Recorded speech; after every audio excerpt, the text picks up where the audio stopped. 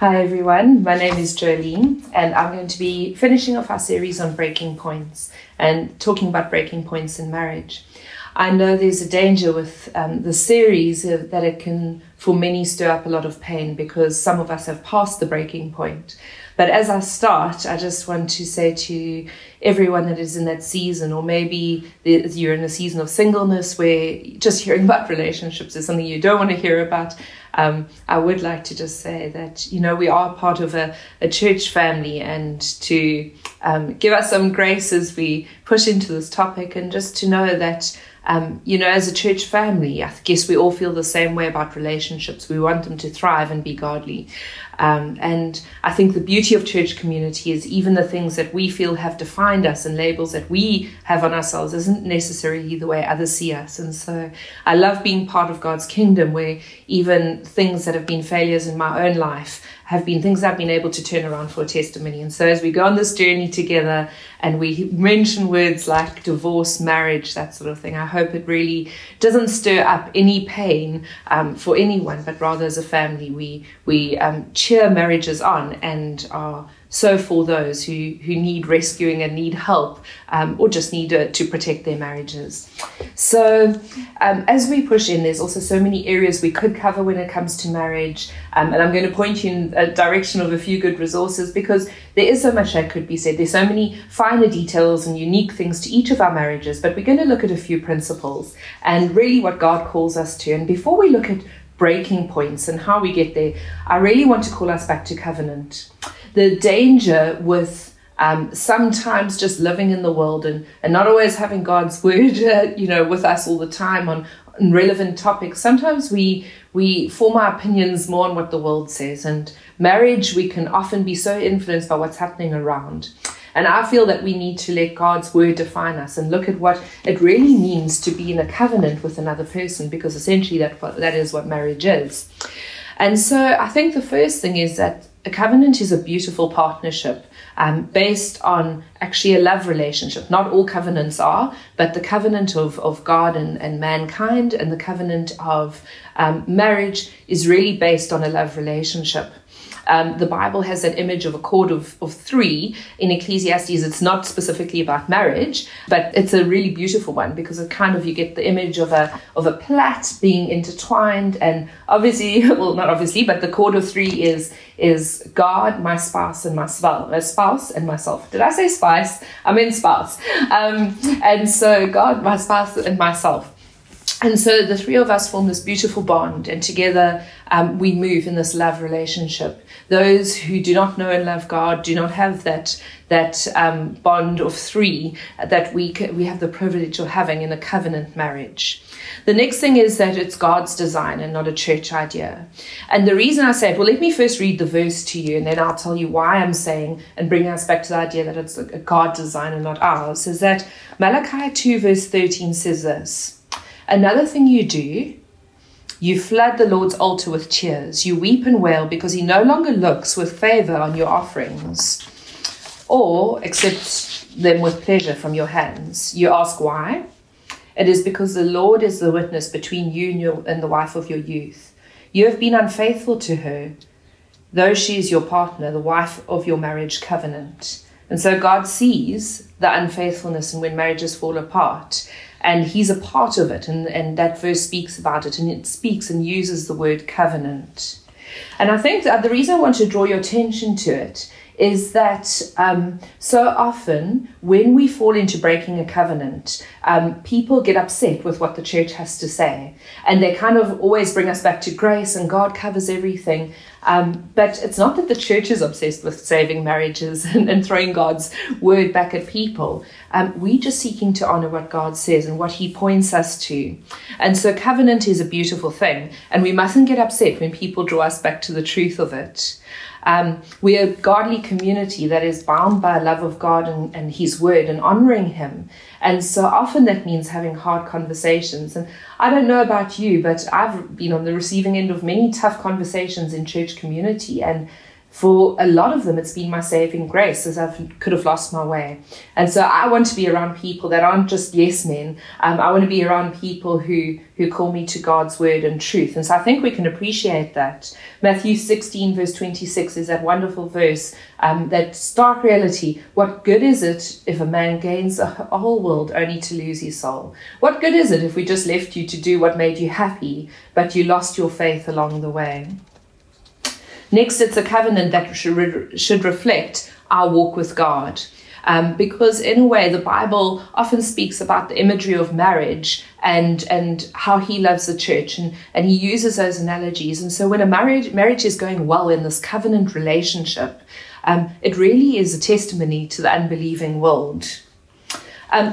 A covenant of marriage does have terms and conditions that goes past what you signed at your lawyers and the contracts that you signed, but biblical terms and conditions. And those look very different to the ones that might be in your marriage contract. The Bible is full of commandments to married people on how to stay pure and how to walk within your marriage. And then it's a covenant that makes us one flesh. Isn't it just the most amazing mystery? It's one of those that I still don't fully understand, how my husband and I are one. I'm currently at home, the kids are napping, he's at work, I'm recording here, he has no idea that I'm recording, but we are one flesh. There's this beautiful mystery that comes out in Genesis 2 verse 24 that says, for this reason, a man leaves his father and mother and is united to his wife, and they become one flesh. For me, it's as mind-blowing as trying to understand a lot of other spiritual truths like the Trinity and things that are really hard to grasp. It's a beautiful mystery. And then there's also power in covenant. And so when a covenant was made, it was a very powerful and significant thing. For me, a wedding is such a beautiful celebration, not just because of the romance, but because we're celebrating what that covenant really means.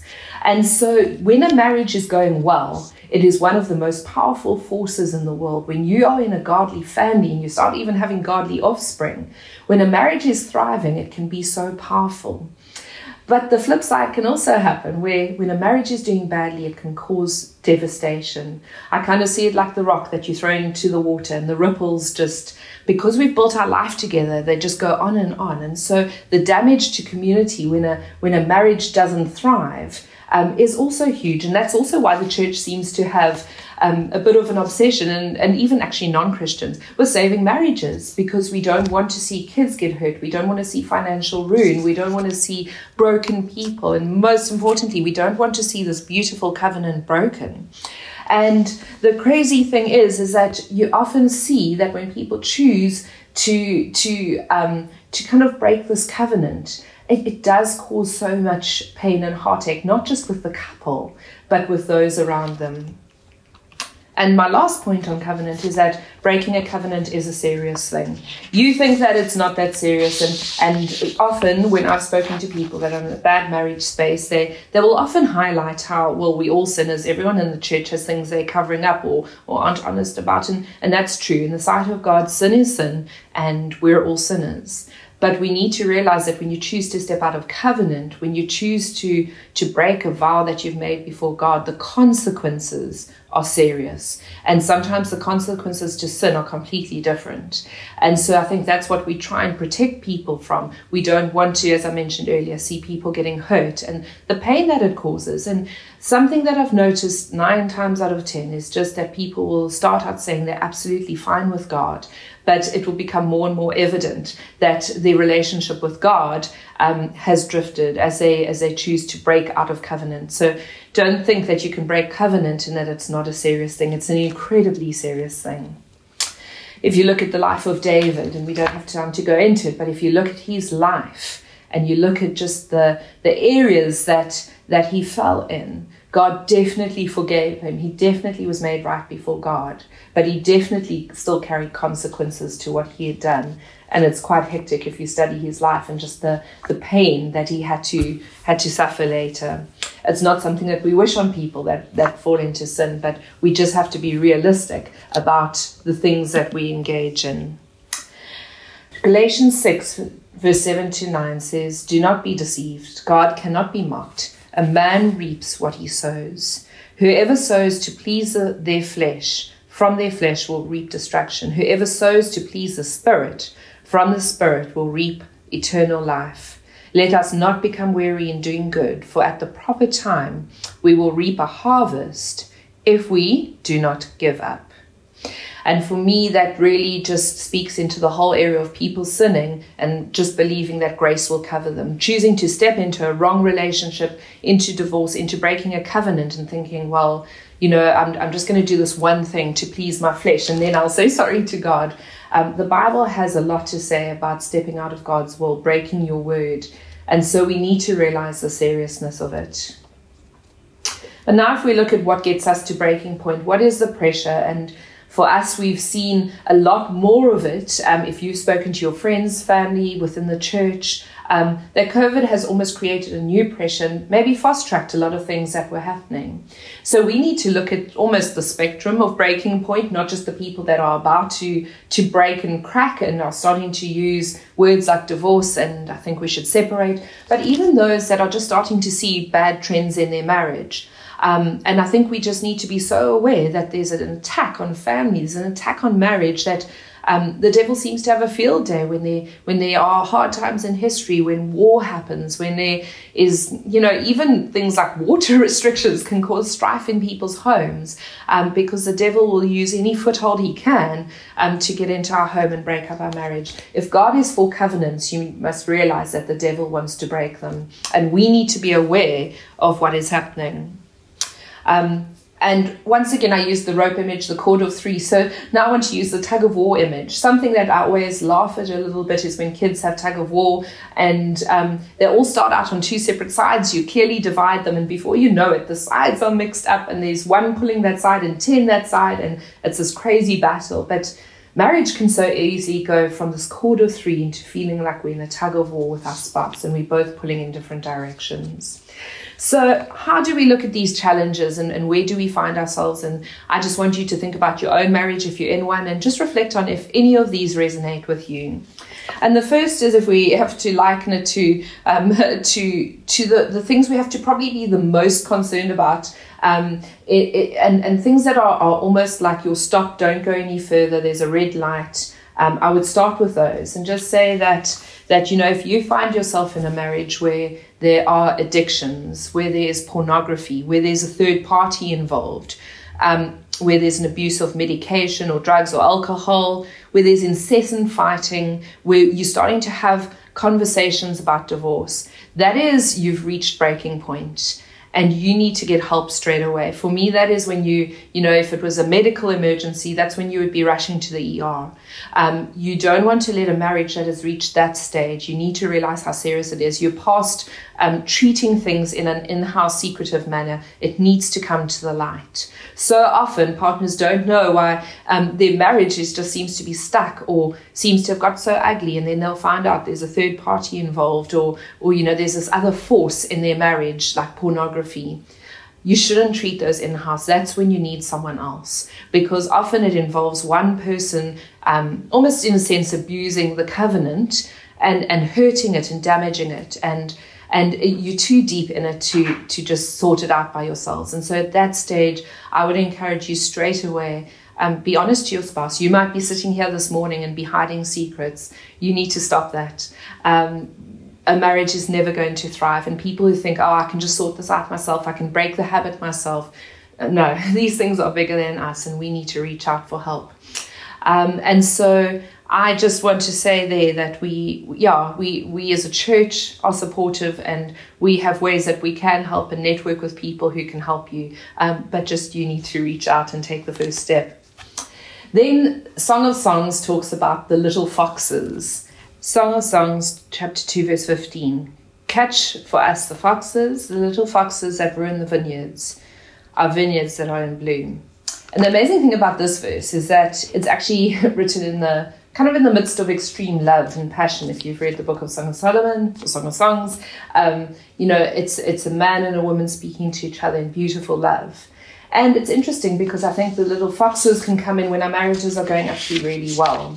But there's a danger as we do life together of over familiarity, dropping our guard and And soon these things can be the very things that destroy our marriage. I always think, how would I, if people at work saw me speaking like this at home, how would they feel? Would we speak to our colleagues and friends the way we speak to our spouse?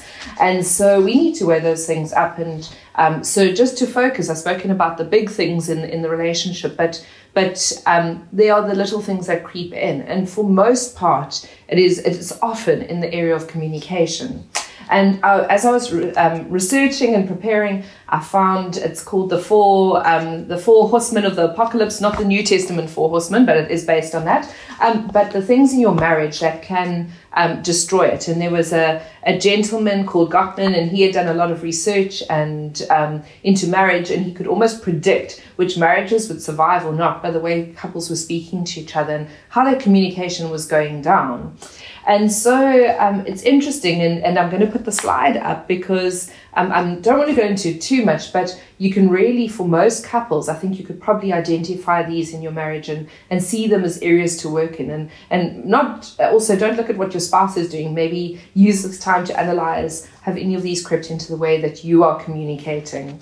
But before we start, I want to start with this challenge from Ephesians 4 verse 29 that says, "Do not let any unwholesome talk come out of your mouths, but only what is helpful for building others up according to their needs, that it may benefit those who listen. And do not grieve the Holy Spirit of God, with whom you were sealed for the day of redemption. Get rid of all bitterness, rage, and anger, brawling and slander, along with every form of malice. Be kind and compassionate to one another, forgiving each other, just as in Christ God forgave you."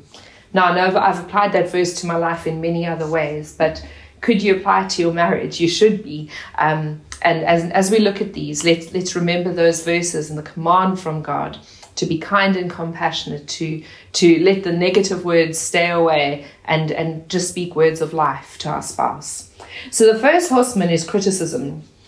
And criticism is different to speaking seriously when someone's done something wrong and speaking about it and dealing with issues in a legitimate way.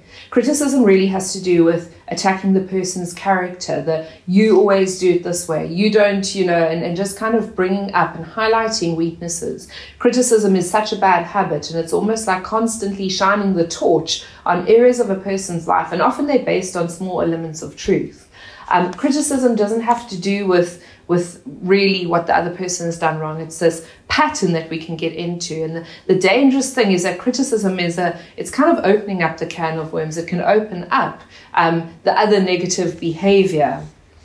And so it's not the deadliest of horsemen, but it can lead us to more deadlier ways of communicating in our marriage. The next is contempt, and that really is getting to the mean stuff. When you start getting a little bit nasty to your spouse, the body language you use, the rolling of your eyes, the harsh tone, the almost kind of developing a grudge towards them. Your life is harder. What you had to achieve in your day was harder than what they had to achieve. The way you have to do the home and the household chores, and you just start getting angry with them about them not maybe sharing the load. And once again, there might be very good reason for why you feel that way, but contempt is not the way to deal with it. And then defensiveness. Defensiveness is often it's a response to criticism. And so often it comes about, once again, all of these, you could have actually very legitimate excuses for acting in this way, but it doesn't make it right or healthy for the marriage, and it doesn't solve the problems. So defensiveness is just almost closing off any opportunity to change. There's always a reason why I didn't do or did do something that I did. And so the minute the person shares their heart with you, you come up with it, but you always do this, and just bounce it back. One of the most wonderful things about marriage is that you can be in a refining relationship where the person makes you more Christ-like. Sometimes it isn't always easy, but at the end of a good and healthy marriage, you should be able to say, in my lifetime, this person has made me more like God. Defensiveness stops you from becoming more Christ-like because you're not hearing the things that the person's needing. It's also making you more important. It's protecting yourself from hurt. The interesting thing that they also did in their research is that they also found that with a lot of these people that were in households where this was rife were actually unhealthier, and so they were more prone to even just getting infections and colds. So that saying, it's a proverb, a cheerful heart is good medicine. I think there's a lot of truth to that. And then the last of the horsemen is stonewalling, and stonewalling is just closing up. It's exactly what the word says. It's kind of putting a wall up and just going and backing off. Sometimes it can be more subtle. I need to go do the dishes. I need to cook the dinner. I need to do this and that. And there are things we can do to almost halt the conversation. Sometimes it can be things like picking up our phone and just scrolling through it while the other person's talking and blocking them off. It's ways you kind of put in place, things you put in place to stop the conversation. And so if you can see on the diagram, there's some good solutions on the other side, but I'm not going to speak more about it because there's not that much time, and there's some very good resources online. If you Google the 4 horsemen in the relationship, you will get some very good counsel on and it's actually quite simple, but there's some really nice clips that deal with it. But we need to move on, so I'll leave you with a good resource in your hand. And then the next thing that we need to, in our marriages, be careful of is life circumstances. They can get us to breaking point, whether these styles of communication can kind of lead us there. Sometimes we can find ourselves or have life throw some situations at us that can get us there very quickly. Things like kids, unemployment, empty nest syndrome, working too hard. Sometimes extreme wealth or extreme poverty can get us there, just being focused on other things in life. Having a midlife crisis, sometimes health issues, often the brokenness that I bring into my marriage from my past. For so many, it is so difficult because we really are, I guess, the sum of how we've been raised and what's happened to us at school and the hurts and the fears that we have.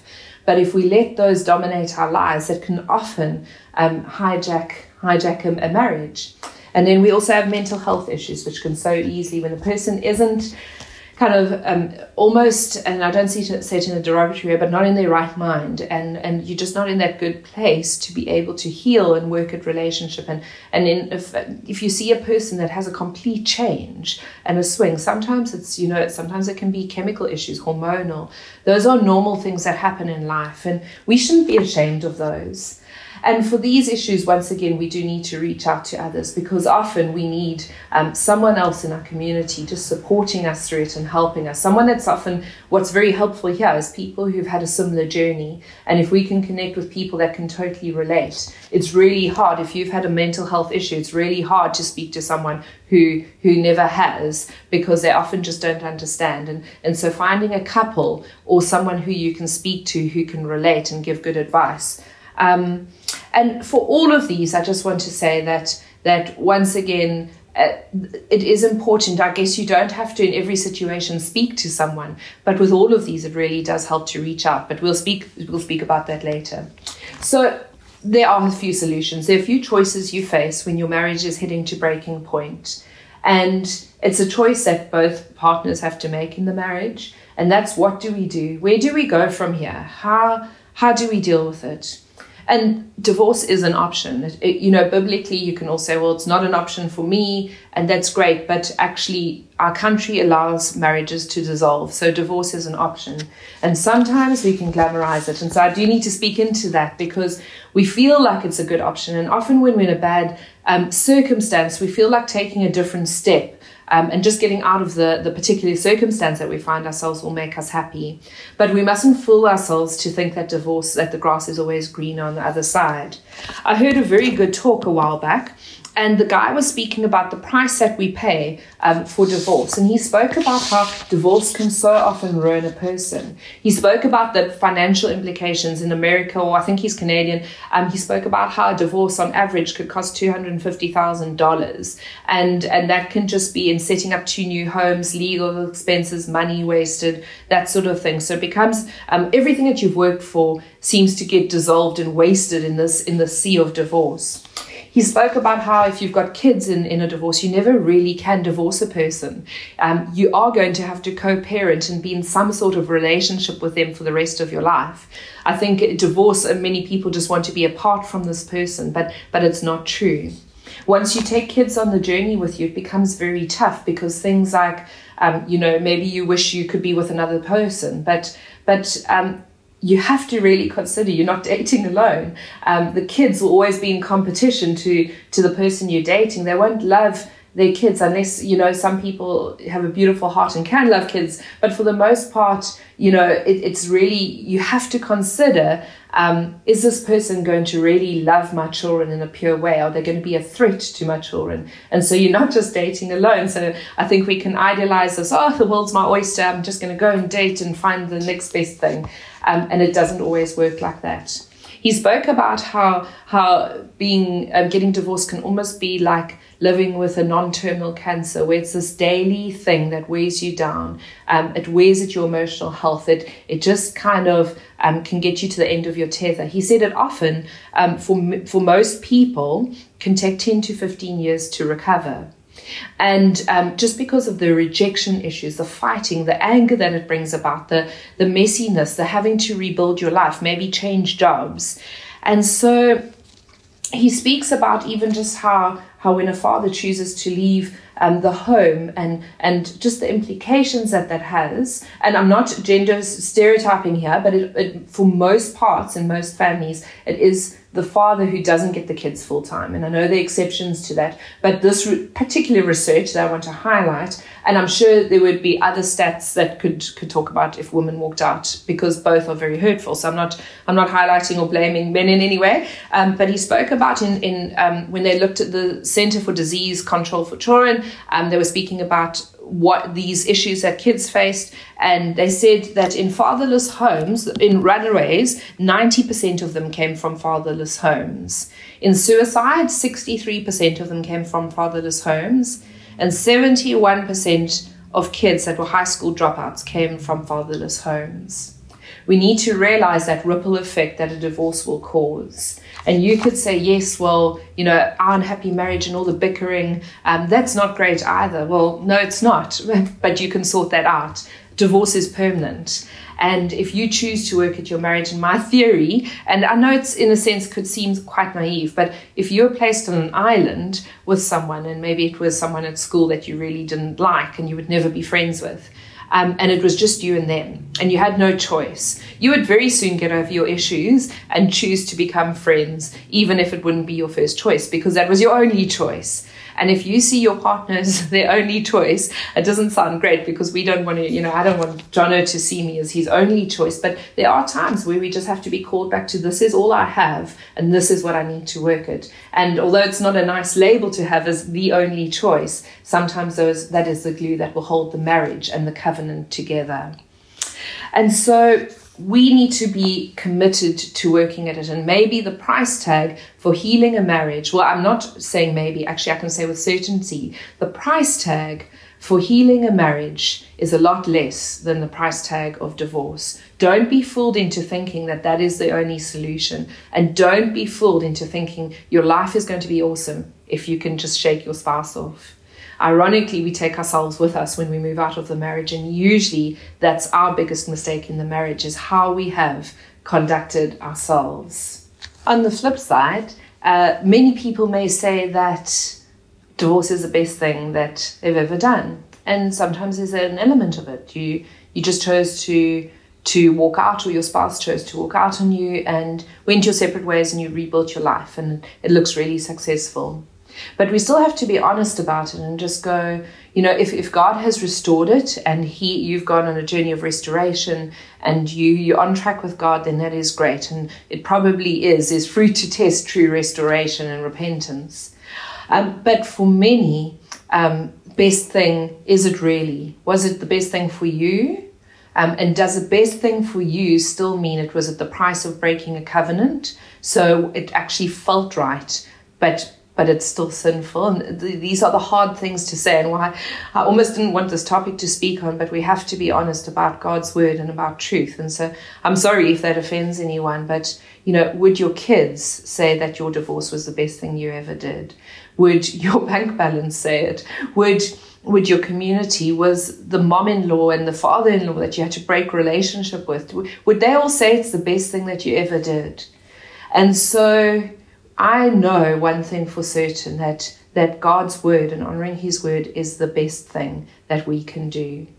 There are some people, and I remember one person who I grew up with in our community, an adult, and I remember just the most beautiful, godly person, and she just stuck in a difficult marriage. And she's with the Lord right now, but when I think about someone who just chose to honor God's word, and she lived a beautiful life, and she had fulfilling relationships in friendship, and she loved God's word, and there are so many beautiful characteristics around her, but I don't think anyone would have ever described, or she would have described her marriage as beautiful. But I'm sure God honored her, and I will see in heaven one day. But there's something about also just honoring a promise, even when it comes at the cost of our personal happiness. And we need to decide which camp we're going to go in. And that's probably the hardest part of this message, because I know for many, it means giving up personal happiness in this lifetime, should our partner not choose to move forward with us and work at the marriage. But for many, that is the exception. And if you are committed to God and in a godly relationship, I just want to call both of you in the marriage to work at it. You might think that everything is wrong with your spouse and they're the ones pushing you to breaking point. But actually, all you can do is start with yourself. And so I have a few just very basic suggestions, but I think good ones. The first is to start restoring commitment, to start restoring covenant. The first covenant that it doesn't always work like this, but because some become Christians only after marriage. But, for many, you start with the covenant of your walk with God. It doesn't actually matter which order it's in anyway. But I would suggest start with the most important, and that's your relationship with God. Have you got stale? Is the Holy Spirit still leading you? Are you filled with the Spirit? Are you showing the fruit of the Spirit? Are you putting the armor of God on in your life? Are you applying God's word to your life? Or have you become stale? Because if you live according to the flesh, that's where you're going to reap the benefits, and that's what you're going to that's going to be your true north. But if you live according to the Spirit, he will be your true north. And if you're not, the rest of the things we try to do to remedy marriages, they're just good tips. They're things that we can do. But I wouldn't want to do it without God, because the Holy Spirit helps me in my weaknesses. In fact, that is what religion is. It's trying to do God without God. And it's the same, is that I don't want to do restoring my marriage without God. And so the first thing I call you to is restore your covenant relationship with God. Tell your spouse you're doing it and encourage them to do the same. Take a week, if you need some time by yourself, go for walks, do something, get some space to get your heart right before God. Then the next step is to then renew your covenant with your spouse.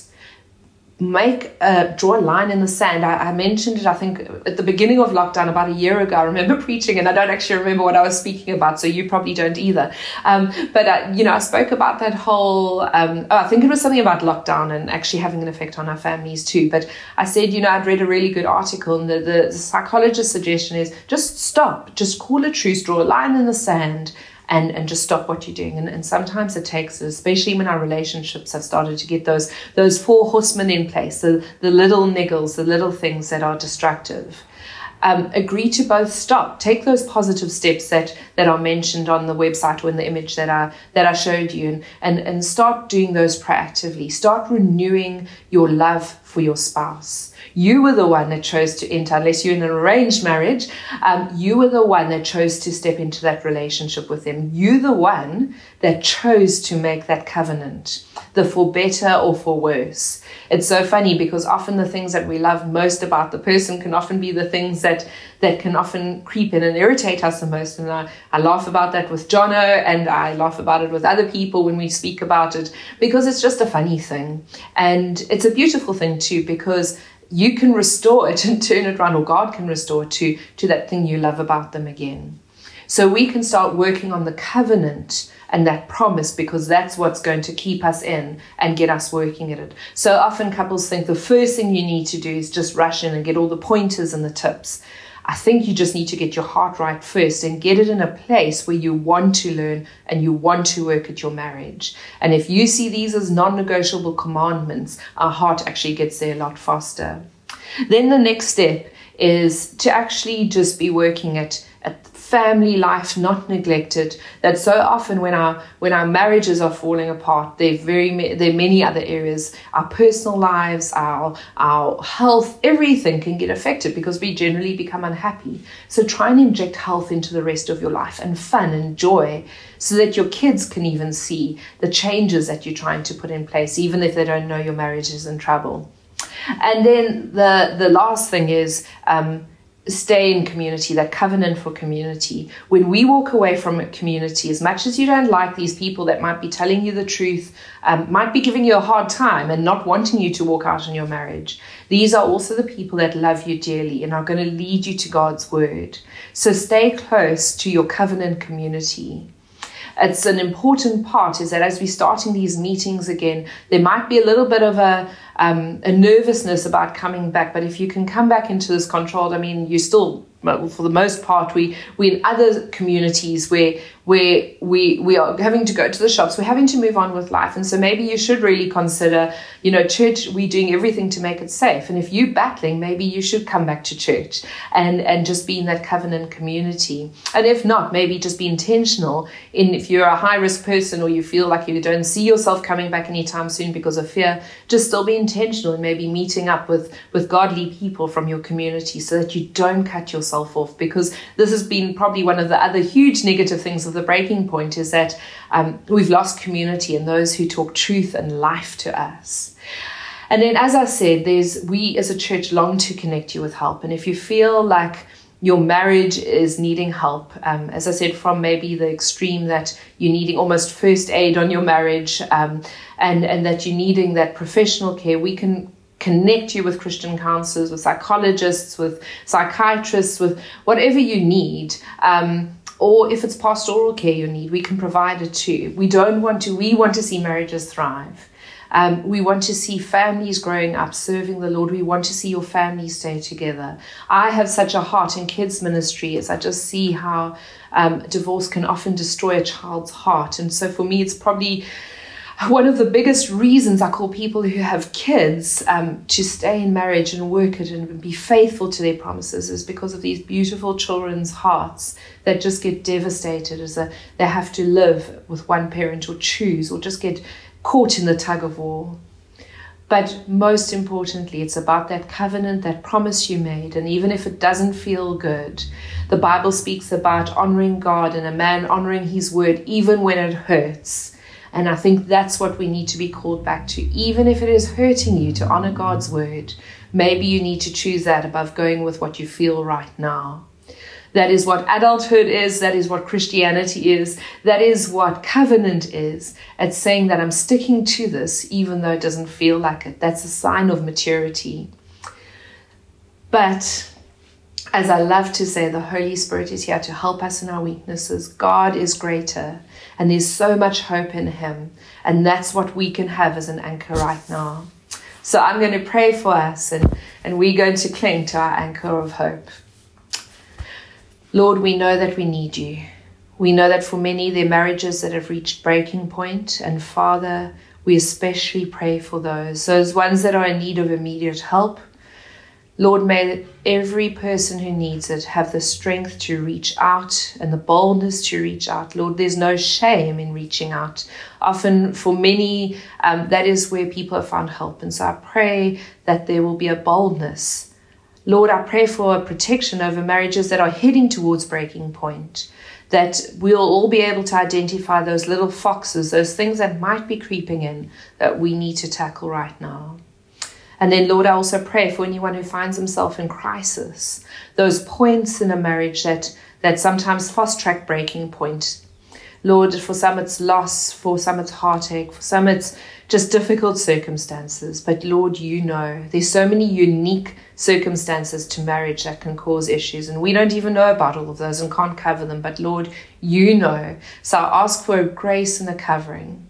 Lord, I also pray for anyone who may be hearing this. It's been something that stirred up emotion in them for whatever reason, but particularly for those that have a past hurt in this area. Lord, I pray for healing. I pray against things like offense and labels and things that can cause people to switch off. Lord, we know that in your community and in your kingdom, it's about love and growing each other and even helping others to not repeat the things that we have done. So Lord, may the things that we've experienced in the past become part of our story in a way to strengthen this community. Thank you that we have your Holy Spirit. Thank you that we have you. Thank you for so many beautiful marriages in our church that are a testimony to the fact that you can stick at a marriage even when it gets tough. So Lord, we thank you for your goodness and thanks for thinking up marriage and this beautiful covenant relationship. Amen.